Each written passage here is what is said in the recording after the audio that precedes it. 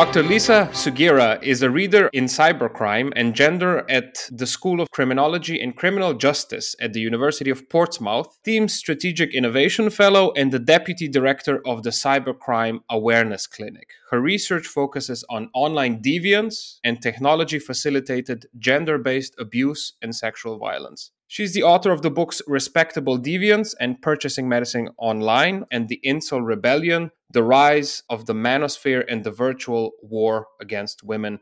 Dr. Sugiura, welcome to Eurotrash.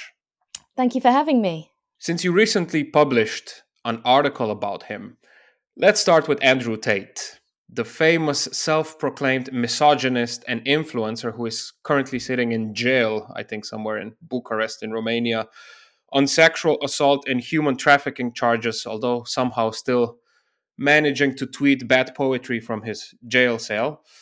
So much like probably every other guy last year, also this year, my social media feeds were bombarded with Andrew Tate's clips and statements, some of which were that women are men's property, that depression doesn't exist, only being a loser does. And my personal favorite, that sleep is for cowards, because real men obviously grind all the time.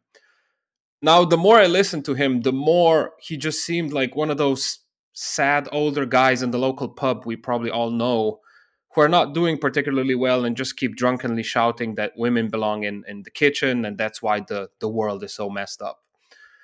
Now, in real life, we don't take these types seriously. In fact, they're an example of what not to be and how not to behave. So I guess my question is, why are so many people taking Andrew Tate seriously?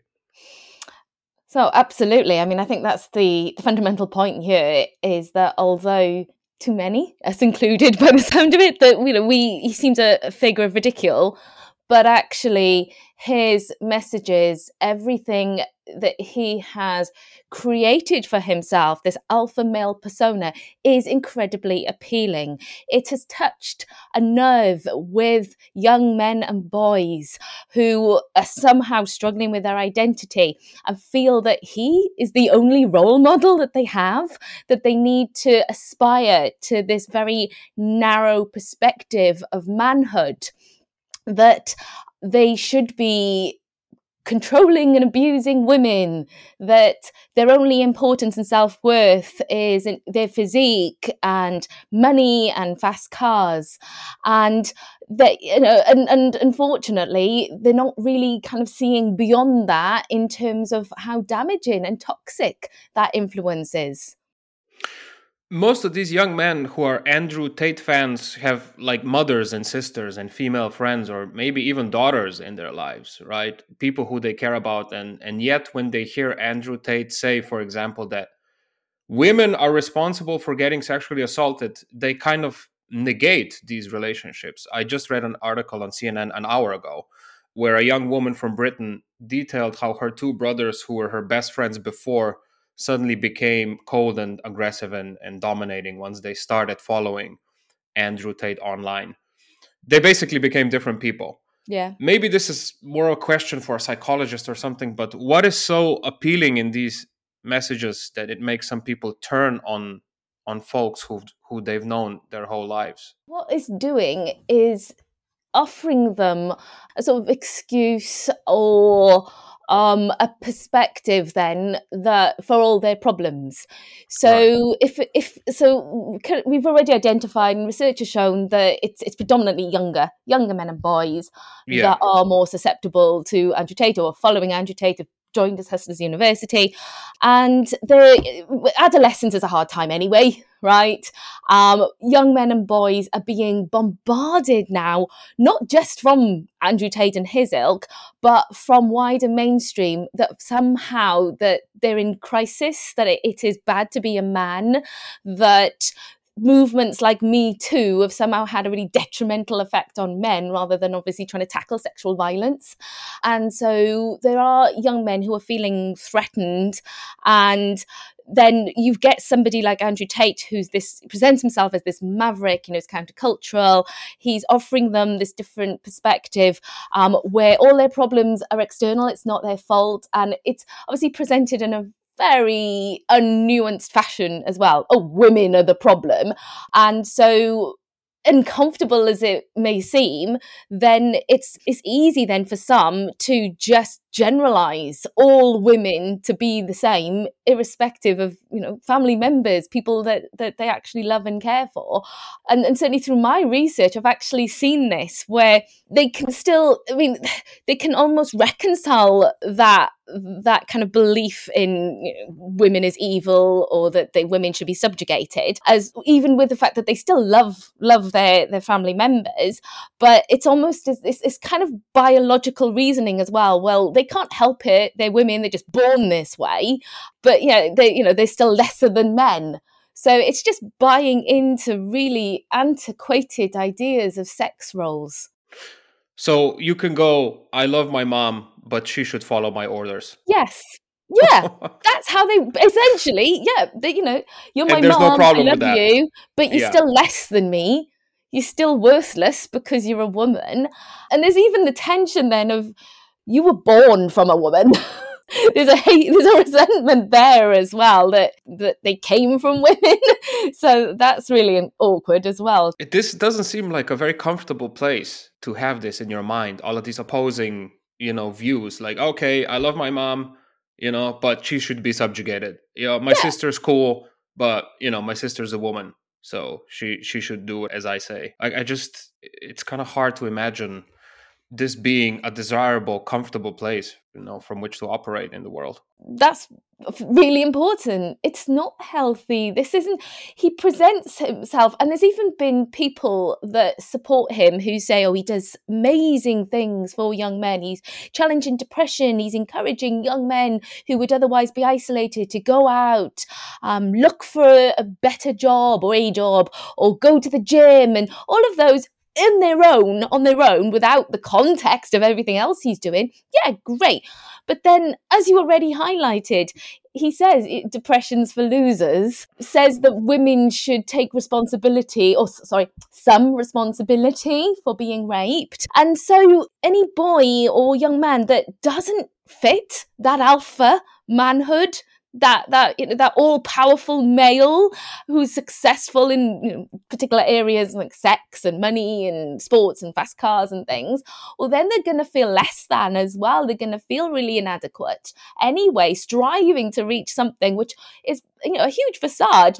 How he's made that is arguably from criminal activity, which he is now he's in jail for, and from pyramid schemes. He is, so he is actually profiteering from the people that are following him, the people that are looking up to him, that are looking for guidance. That he has commodified misogyny. The other part of what makes the Andrew Tate phenomena so mind-boggling is that it's all just an obvious scam, right? Designed to sell his atrocious get-rich-quick schemes to desperate guys. For all of this, self-empowering talk, he's actually getting rich by making men feel more victimized and even more powerless, because he says that everyone is against them, right? Absolutely. And there's nothing new. He is following the tried and tested pickup artistry model. So back in 2005, you had Neil Strauss's The Game, which was a bestseller globally, which gave tips and techniques, basically, to trick women into bed, treating women as just mere bodies to be seduced, right? But that whole approach of trying to tell men that they are somehow worthless unless they're successful with women, and hey, look, here's a quick way, here's some quick techniques to trick them, right? And it just costs you the sum of X amount. That's been going for years and years, and so he's just capitalized on that same approach. He also presents himself as embodying the perfect form of masculinity, right? Which is, at least that's what he's saying, the only way to true independence and happiness for all men in this world. He is living his own dream, and yet the man seems royally pissed off all the time. So is anger an essential part of the Manosphere? Well, yes. I mean, there's different groups within the Manosphere, and we're going to talk about that in the second. Okay, but yes, there is an overriding sense of anger and resentment and bitterness. They're not happy people, essentially. Okay, I spend a lot of the time on the internet, actually way too much, but that's a separate issue. Anyway, I hear this term a lot, but even so, I only have a vague idea of what it actually is. So what is the Manosphere?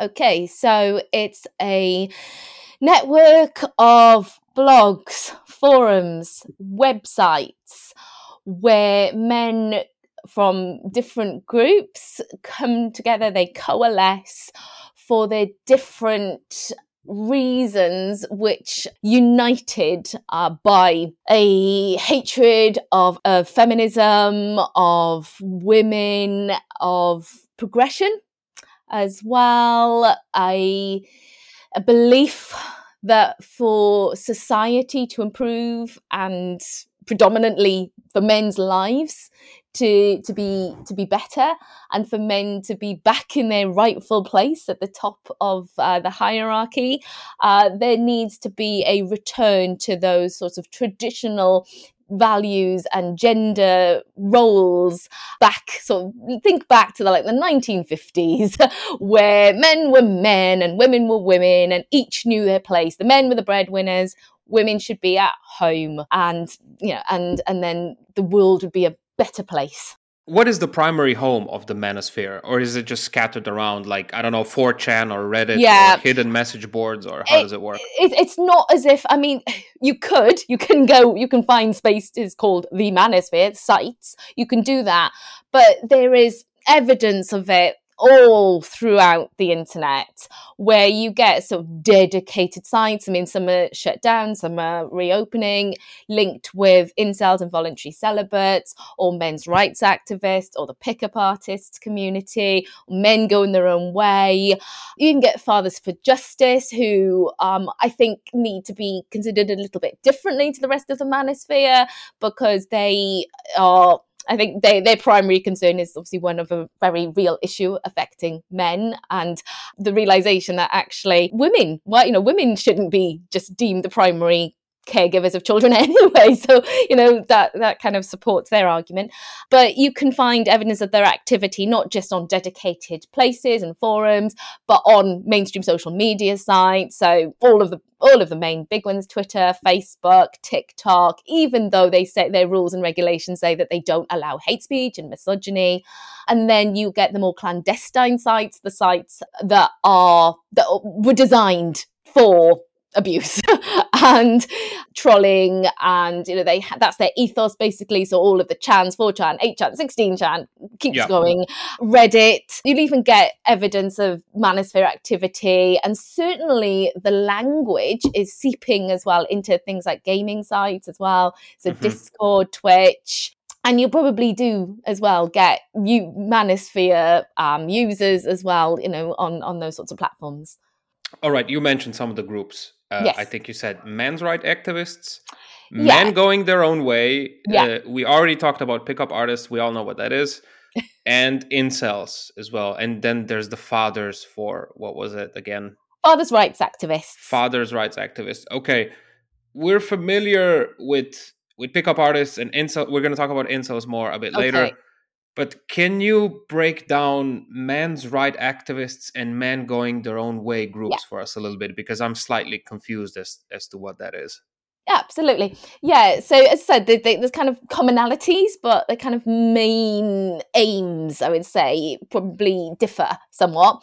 So men's rights activists, or MRAs for short, these are the contemporary manifestation of the original men's rights movement, which can be dated back to the sort of 1960s, 1970s, originally started as the men's liberation movement, which was an ally of feminism, second wave feminism. The two worked in tandem together, recognizing the problems of rigid gender and sex roles, men feeling pressured to be the breadwinner, women I did not know that. Women wanting to be more than sex objects or housewives. Although, obviously, if you want to be a housewife, that's great, but it's about choice. But there was a lot of discord between the two movements, and whereas you still have facets of the original men's liberation movement, where you have male feminists and men who are allies.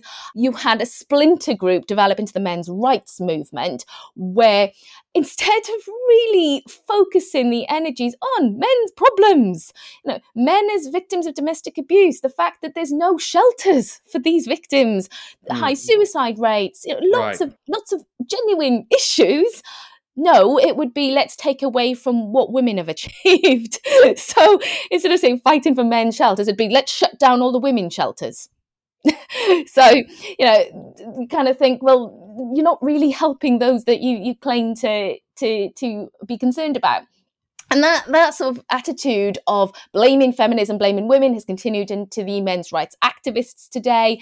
And really, where you see almost like a collaboration, I'd say, is so the men's rights activists sort of cross over with like the alt-right as well, in terms of, and this, I think as well, in terms particularly within maybe American politics in particular, that you'll really see some of the narratives of men's rights activists kind of fitting within the far right discourse as well. And then men go in their own way. So with this community, you have men who have just come to the decision that because women are so inherently evil and problematic, that they're just going to cut all ties with them. Life would be better if there was no interaction with women whatsoever. The contradiction is, many of them are married, and it's impossible to cut. I mean, what do they do in work? Do they just not refuse to speak to another woman, or refuse to speak to a woman in a shop, for example, or whatever? But so they post their stories of how they deliberately ignored a woman, or they haven't spoken to a woman today, and how their life is so much better because of it. So what? Your sister calls you and she's like, "Hey, can you help me move?" And you just hang up the phone, and you're like, "My day is awesome." And they would brag about that. Right. Okay. So it's more of an online thing, because it's impossible out in the real world. It's really performative. But what's the aim of, what's the ultimate goal of these men going their own way? Just to be some sort of like an ascetic monk in the desert? I have trouble imagining what's the dream life here. The aim is, it's whatever they wanted to be that week. So it's fluid.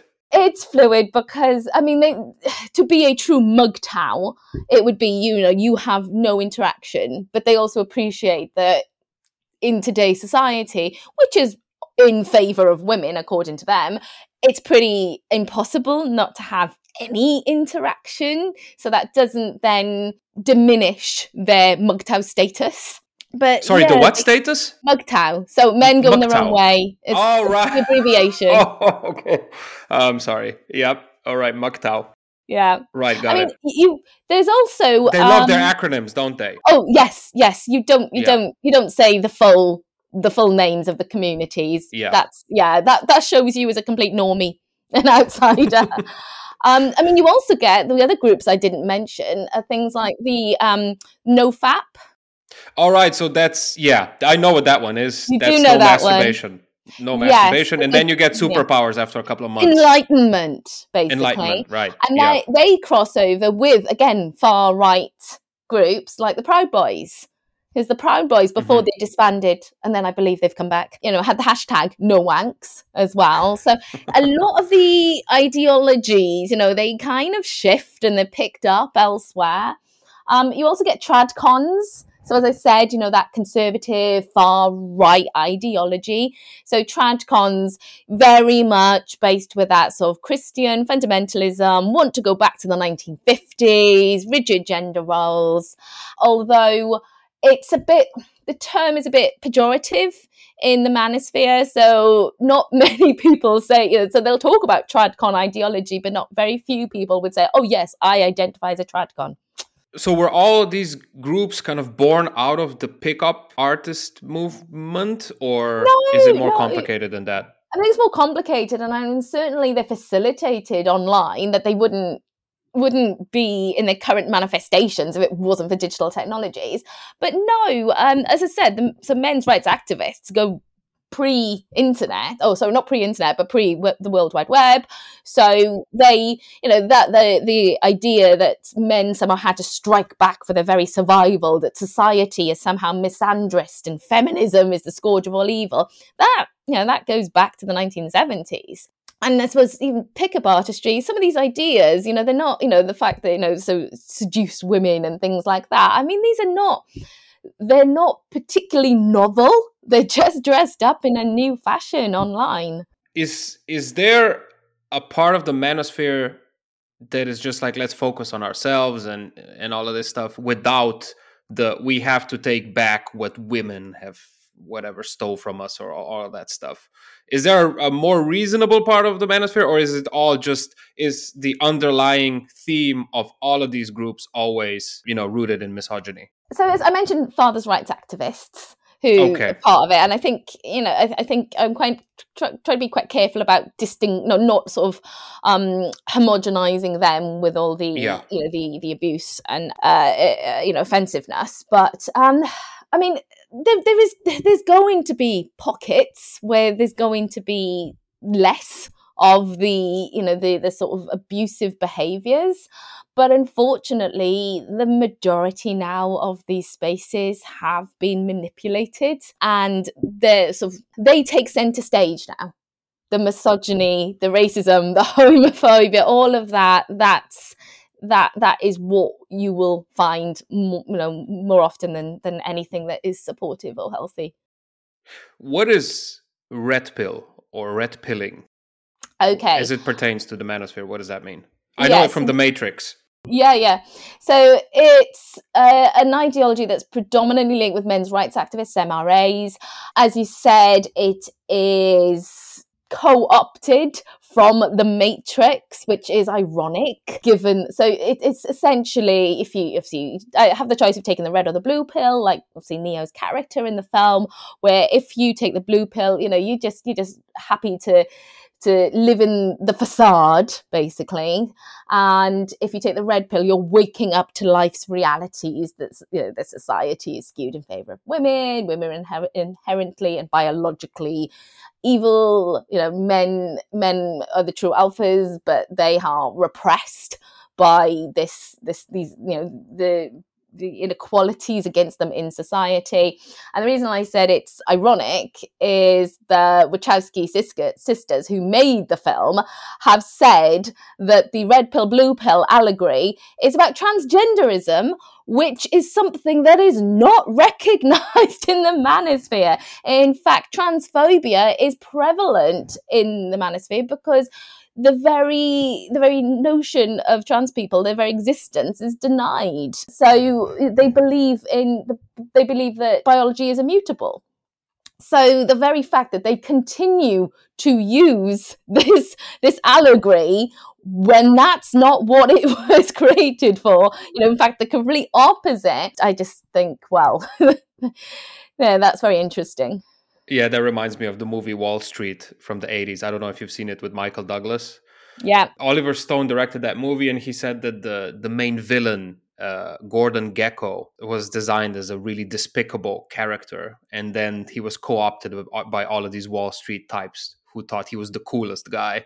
And then they imitated his fashion and all that stuff. So it seems that it happens quite often. Exactly. Anyway, as a researcher, you must have spent a lot of time on these chans and message boards and blogs and stuff. Did you ever catch yourself being kind of affected by all of this content? I mean, do you think we're all susceptible to this kind of dangerous thinking if we spend enough time devouring this content, even if we originally hold completely opposite views? That's a really interesting and important question, actually. So yes, I spent almost, it was about 3 years without a break. Wow. Immersed in usually incel sites and communities, but also the broader manosphere. And I also interviewed self-identified current and former incels as well. And yes, I'm not too proud to admit it deeply affected me. Although, and I thought I'd taken all the steps to kind of prepare myself for this, and also maybe a little naively thought, I'm a criminologist. This is my work. I understand, the depravity of human nature, but I was more concerned going into the research, particularly when I directly interacted with incels, about my online security. So things like my social media accounts and what they could find out about me. I was more concerned perhaps for that side of it rather than my own emotional well-being. And yeah, I mean, as a woman researching misogynists, spending a long time just reading deeply hateful posts, that obviously affected me and sort of really kind of hit home to me, about my place as a woman in society. But also that point you said, and I know you're kind of alluding to like radicalization, like how easy is it to happen? And I mean, it's certainly not the case that you just watch a few things and you're instantly indoctrinated, and there's external, internal factors, what else is going on in your life, and obviously the person you are, lots of other things, for why people might be more vulnerable to forms of radicalization. But there is certainly something about spending a long time being immersed in this sort of content without having any counter narratives as well. So of course I've got all of that in the work that I do. I can spend hours and hours researching, but I'm also talking then a lot about obviously other things. I'm not just engaged in incel ideologies. But what was really stark for me was when I realised I was becoming desensitized.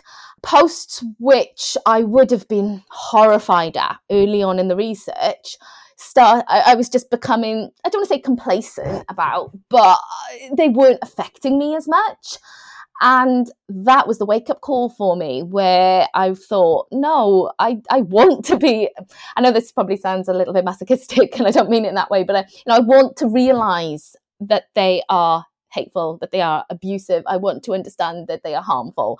I don't want to just take it, just go, oh look, there's another racist or misogynistic post. I never want to realize how bad they are, and so that process of desensitization, I think it's really clear that people go through that. People go through that who then don't have any healthy narratives or material or people outside to kind of help them cope with that. So yeah, it's you can understand how people, and particularly those who may be vulnerable as well, that they're in a bad place in their lives, they're looking for answers, looking for solidarity and support, which unfortunately is the last thing they often get in these places. But yeah, that if that's all people are engaging with, that's all they're exposed to, you can certainly see how these ideas can start to encroach on people's identities. It's a bit scary. I remember spending just 10 years ago, I spent a couple of months on the random board of 4chan. Oh. And it was pretty bad. After just a couple of months, I was like, this is not good for me. I felt that my thought processes were somehow changing. Yeah. And so for someone who doesn't have an academic background or support, like you said, and is younger, it just seems like really easy for them to get completely sucked in fast. Yeah, absolutely. I mean, I also had times where I felt pretty nihilistic, and that's not usually my sort of demeanor. It's that realization of, wow, that's what incels say. That's how incels act. I mean, I certainly didn't feel like I was becoming an incel. Not that I'd be allowed. I could be a femcel, but I couldn't be an incel because as a woman, you wouldn't be allowed. But yeah, that thought of, I'm having some pretty dark thoughts now. When did I become fatalistic? You make the connection that, I think I need a break now from this sort of content. So the most well-known group of the Manosphere, we mentioned them a couple of times already, are the incels, men who form a subculture around the fact that they're involuntary celibate. They're also infamous because they have perpetrated many deadly, straight-up terrorist attacks, right? Such as the Isla Vista killings, I think that's Elliot Rodger, or the Toronto van attack. You wrote a book about them called The Incel Rebellion. I believe it's publicly accessible online. Yeah. What makes an individual go down this extremely dark path where they proclaim themselves as hopeless outcasts? One of my main sort of research questions was to try and understand why people would become an incel. What makes an incel? Why would you self-identify as one? I mean, given the fact that it seems a pretty depressing existence. And so what I found, and this is a difficult thing, because even with the interviews, I feel like that I need to kind of go beyond the surface of what was said to me, and certainly look beyond what people are posting online, because online you'll find lots of narratives about, and it's not about becoming an incel for incels. It's what they call it's waking up to their life circumstance, that this is something they always were, that they just didn't realize it before. And so how I think part of that process to finding out they're an incel, if you want to believe their wording, is finding like-minded others, it's finding the sites, it's right. hearing other people's experiences which align with their own. It's being provided with those seductive explanations for all their problems that are external to themselves as well. So it's another contradiction. On the one hand, they're waking up to the fact that they are the lowest of the low. You're basically the scum of the earth. But actually, you can't help that. That's you were just born that way. You could be happy, but women won't let you be because they don't want to be with you. Basically, the stories are very much that of rejection. That loads of the stories of rejection, which are interesting, given that I would hazard a guess most people will have been rejected at some point in their life, that there will be an experience where you may have liked somebody romantically, but they didn't feel that same way about you. Oh, yeah. Yeah. And I'm not saying that's not painful, because obviously at the time it really is, particularly when you're an adolescent. But it's almost like a rite of passage. I'm not saying, everybody has to go through it, but most people do go through these things. But for incels, it shapes them. It shapes their whole identity, their character. They put everything on that one experience or experiences, and then they will struggle to. They think, because I've had that rejection, I can never approach another woman again. They then learn about incels, and then it all just makes sense, basically. And going back to the point I said earlier about having to be kind of careful and critical about some of the explanations that are given for being an incel as well. There are papers now that are coming out in the academic community which say that they demarcate between misogynist incels and incels. I appreciate you do. I think we need to realise that incels are not all homogenous, but I think kind of saying that there's misogynist incels and then there's incels, it's like there's good incels and there's bad incels, and I think it's a lot more murkier than that. And also once you start labelling one particular group misogynist, then that's just giving them license as well. But anyway, I think it's useful to say misogynist incels, but understand kind of more beyond that. But some of the work that's coming out, and I've certainly seen this written online and also in my interviews, where explanations for becoming an incel involve things like mental health and depression and neurodiversity. And I feel very uncomfortable about this because I think, one, it's stigmatizing these already stigmatized issues. Two, it's not a default as well. We don't just want to say all incels have mental health issues and anybody with a mental health issue would then be vulnerable to becoming an incel. I think there might be a link, and actually I certainly talked about that in my book, that there is an association, and certainly when people are more vulnerable, that they could then be seduced by these ideologies more easier. But I would never just want to kind of make it as a default. And also, I think it's important as well that that mental illness and misogyny and offensive behaviour, they don't have to be mutually exclusive as well, and it's not an excuse as well. Even if somebody is mentally unwell, if they are then espousing really horrible, misogynistic and hateful and racist things, they'd still be misogynistic and hateful and racist and things. They can be both, basically, as well. It's not an excuse. And I mean, then there's plenty of people who struggle with these issues who are not abusive as well. So I think that's always important, and particularly when we're talking about incels now, and there's obviously lots of discussion about whether or not they should be deemed to be terrorists and things like that, with and as an extremist group, but we don't talk about mental health when we talk about other extremist or terrorist groups. We're not saying, nobody was saying with ISIS, oh, wonder if they were doing this because they were mentally unwell. Pretty sure you had mentally unwell people in there as well. But it's interesting how the narrative is kind of moving to that direction to kind of almost excuse some of the ideologies, which I'm a little bit uncomfortable with. But as I said, I also, I'm acutely aware that yes, there are vulnerabilities, and yes, there are people in the incel community that have these issues and they genuinely need support. And even you get some people that are maybe become incel because they were looking for that support in the first place and then got swept up in the toxicity. But yeah, I think we just need to look upon this a bit more critically. What are the basic tenets of incel ideology? How do they see the world? You mentioned biology already. But there must be more. I know they're using special terms. I don't know if that's incel specifically, this Chad and Stacy and Virgin and Chad and all of that stuff. That is incel. Okay. Can we go through that a little bit? Yeah, so that's the kind of lexicon of incels, but right. it has kind of permeated elsewhere in the manosphere as well.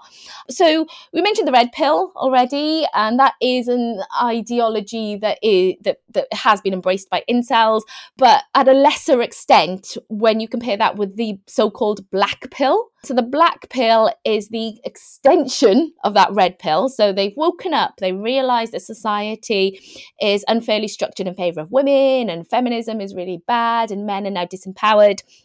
And then the black pill is that realisation that your circumstance as an incel, because it's like the cementing of being an incel, your circumstance is unchangeable, it's immutable. So that's where you get that nihilistic worldview that so you can't do anything about it. That's it. This is why they say things like, I didn't become an incel, I was always an incel. It just took me till whatever time for me to realize that. And so that's the black pill. And with the black pill, actually, and I really kind of had to interrogate for this, because what is that? I mean, I understand what it's about, but what is it? In terms of people believing in the black pill, what is it?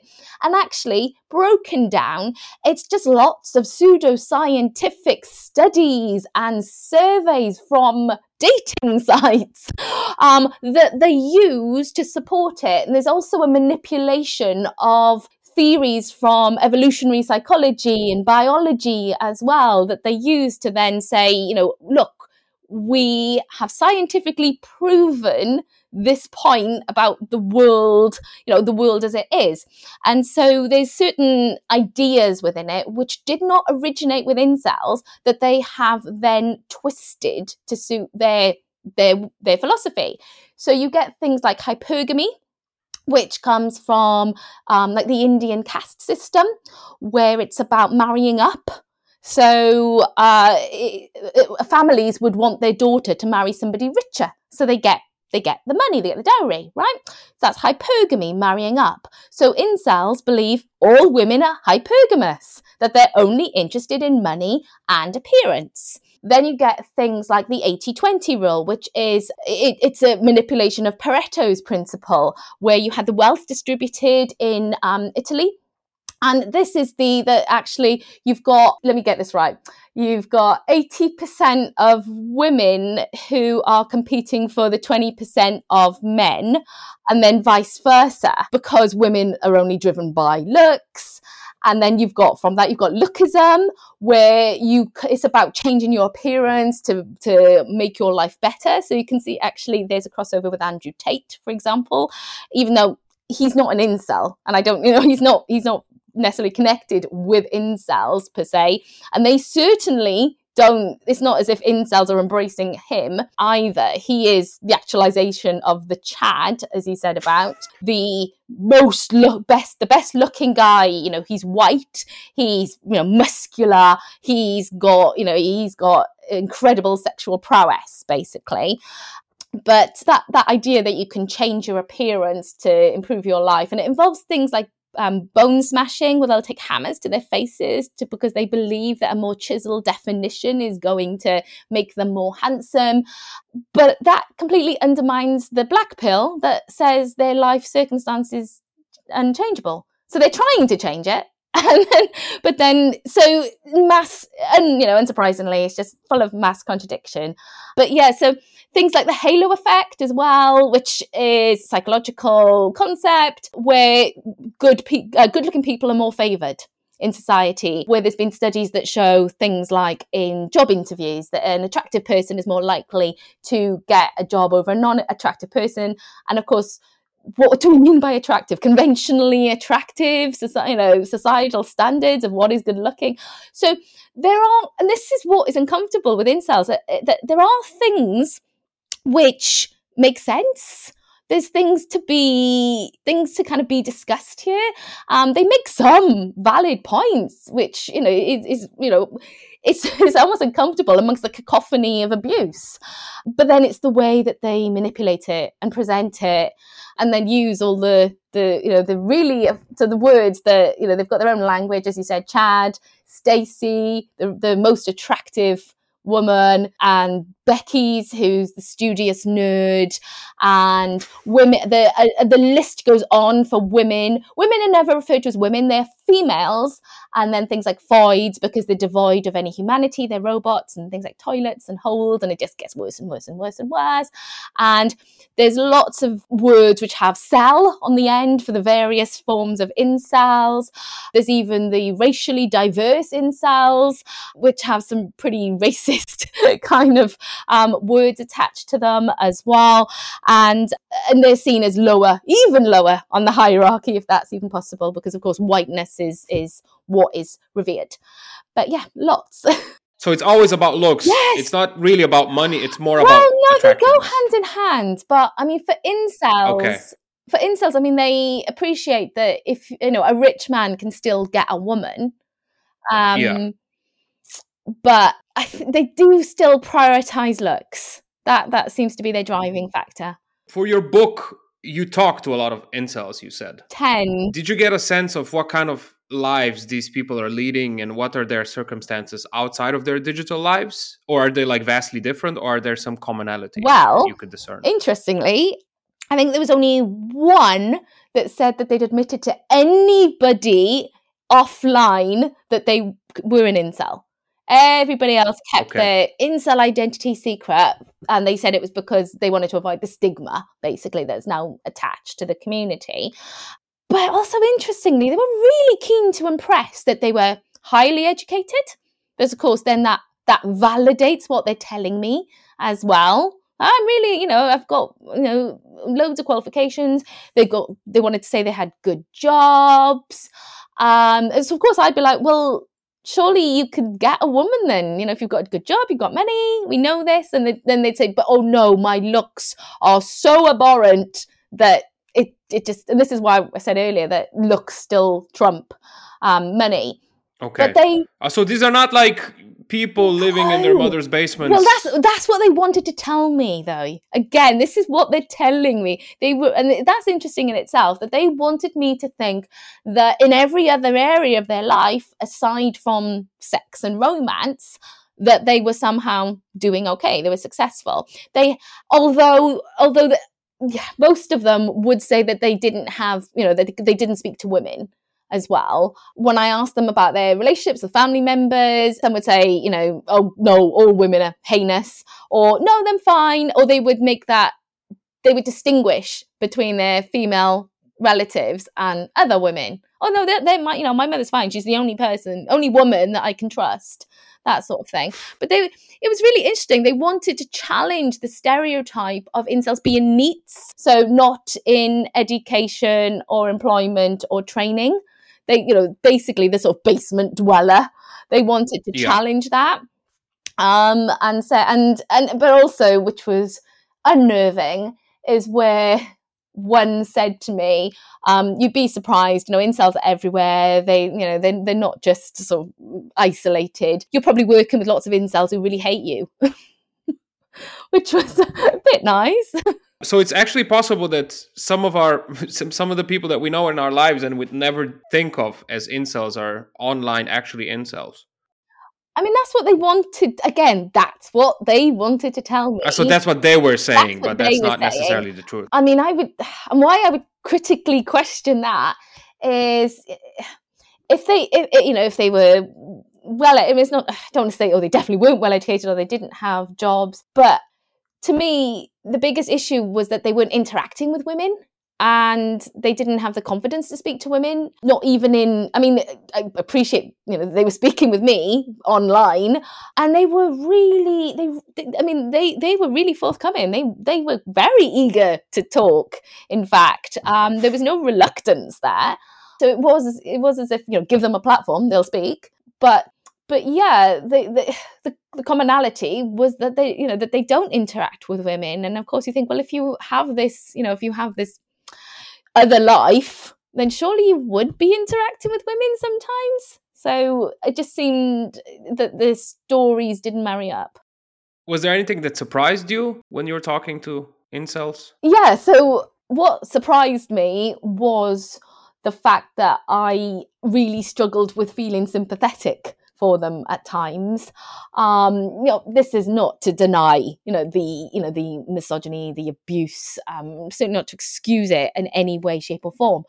But they really did open up about stories of vulnerability beyond I was rejected at the age of 13 when I asked a girl out. Actual things that sounded really hard, in their childhood and things, and saying again the mental health issues and things. So for me, there was that tension to try and navigate between, yes, I can sympathize, I can recognize there is humanity. And that's always important. People are not one-dimensional, are they? They can do these really abhorrent things and then actually still be, still have some decent qualities, or say, or need some support and be genuinely suffering in some respect. But of course, that's all happening together. It doesn't cancel, things don't cancel each other out. But yeah, I did feel sympathy, and I kind of maybe didn't think I would do that, basically. Okay, we're drawing to a close. Up until now, young men who kind of feel left behind have been snatched up by various right-wing figures like Jordan Peterson, offering pretty stale conservative, solutions, such as, be more like a lobster or something. But recently there's been some talk on the left about especially working class men facing more and more structural disadvantages. Like, I don't know if you know Richard Reeves. He published a book called Of Boys and Men. Yeah. I haven't read it, but I believe it's about the rapidly growing education and pay gaps in favor of women, and the rising alienation and suicide rates, especially amongst young men. I watched an interview with him, and he says we should keep having a conversation about the advancement of women, but also have a conversation about what could we do for men who are struggling. Yeah. Do you think that's part of the solution to I don't know, inceldom or the manosphere? Yeah, no, absolutely. We really do need to be involving young men and boys in these conversations and having them from a much, much earlier age. It's too late to start talking about things like healthy relationships and consent and gender equality when they're teenagers. They're online much earlier, and they're on gaming sites and things like that. And their ideas, they're already forming their kind of worldviews and stuff, and, kind of trying to kind of grapple with, with kind of complexities of their lives and stuff long before. So absolutely, there's a real place for education. And yet, it's about men and boys being allies to women, but yes, recognizing that the same structures that are oppressing women are oppressing men too, as well. When you get something like Andrew Tate saying there's just this one way to be a man, this hyper masculine, which is so unrealistic as well. And the encouragement of coercive control, like this is how you're successful with women, is essentially you abuse them. It's also really condescending. It's kind of saying, oh yeah, so men are just, you're just going to be aggressive and abuse, right? No, men don't need to be like that. And I'd probably say most men don't want to be, they don't necessarily want to be deemed aggressive and abusive and misogynist. So yeah, absolutely need to be having those conversations, the support. But it's not, I think it's beyond that as well, though. I mentioned briefly about things like whether or not incels terrorists, but certainly there can be more done in terms of policy and social media platforms in terms of not tolerating some of the really hateful content and things, more representation in tech, because they're not really understanding who's been disproportionately abused online. But yes, there's lots of different approaches. But I think going back to your question about should we be supporting young men and boys? Well, yes, absolutely. I think there's very real problems that are facing young men and boys in our societies today. As a bit of an Eastern European commie, basically a James Bond villain, I have to ask you the following at the end. What's the link between capitalism and Manosphere? Oh, yeah. Of course it is. I mean, right, okay. I think without focusing on the communities themselves, I'm just going to say how the Manosphere has developed, right? Is, profit-driven social media companies and the tech companies. They don't care about user safety. Right. They care about profit, right? They care about clicks, attention, likes, what's going to get the most views and things like that. So they're a huge part of this problem in terms of propagating the ideologies as well. But yeah, capitalism, it's just underpins everything, doesn't it? It goes hand in hand with all the rest of the oppressions. Absolutely. And I mean, we go back to who we started with, Andrew Tate. What is he driven by, right? He is driven by money, right? Hustle University. Exactly. He's a hustler. It's there. He's not even trying to hide it. So yeah, I think, capitalism is a driving force of these communities. Last question. The title of this podcast is Eurotrash, so I have to ask you something trashy at the end. What is a femcel? You dropped that on me during the interview. So female incel, basically. Although, I mean, incel... Is that an actual thing? Yes. Yeah, absolutely is an actual thing. I mean, incel originally was for anybody, doesn't matter, irrespective of gender, but it's since been mostly appropriated by men, right? Men who have an agenda against women. But yeah, there are femcels, an offshoot, of women who struggle to find romantic and sexual relationships, but they're not viewed as real incels by male incels because they believe that regardless of your circumstance as a woman, you will always find a man that wants to sleep with you because you have your sexual market value, even if you're deemed conventionally ugly, man will still be a man that'll sleep with that woman. So therefore, a woman can never ever be an incel. Okay, so they exist, but they're not part of the community. They're not part of them. You get some, certainly on Facebook, you get some closed groups that they're incel. Oh, they actually use involuntary celibate to try and distinguish now from incel. Okay. And they do allow women. And that's a bit of a clue as well, where it's like the more misogynistic are probably the ones that are like no women allowed. Oh, sorry, it'd be no females or foids or whatever horrible term they're using for women that day. But yeah, no, and you get femcel communities as well. This is all fascinating. Thank you so much for taking the time. I know you had a cold, but you still did it. I got through thanks it. so much. I really appreciate it. Thank you. Yeah, we got through it. Where can people follow your work or find your books? So my book, The Incel Rebellion, is open access. So that means it is free to read online. You can just Google it. It's available from the publisher's site. But I think if you just Googled it, you'd be able to access that. And I'm on Twitter at Lisa_Sugiura. Awesome. Thanks again. Thanks so much. This was wonderful. Brilliant. Thank you so much. Hey, what was that? Anyway, thanks for listening. Just want to give a quick shout out to my amazing patron, Teja Dejmantaichi. You rock. Thank you so much for the support. If you want to do that as well, you can do it on Patreon. Just find Eurotrash there, I suppose. And yeah, that's pretty much it. Thanks again for listening. Ciao.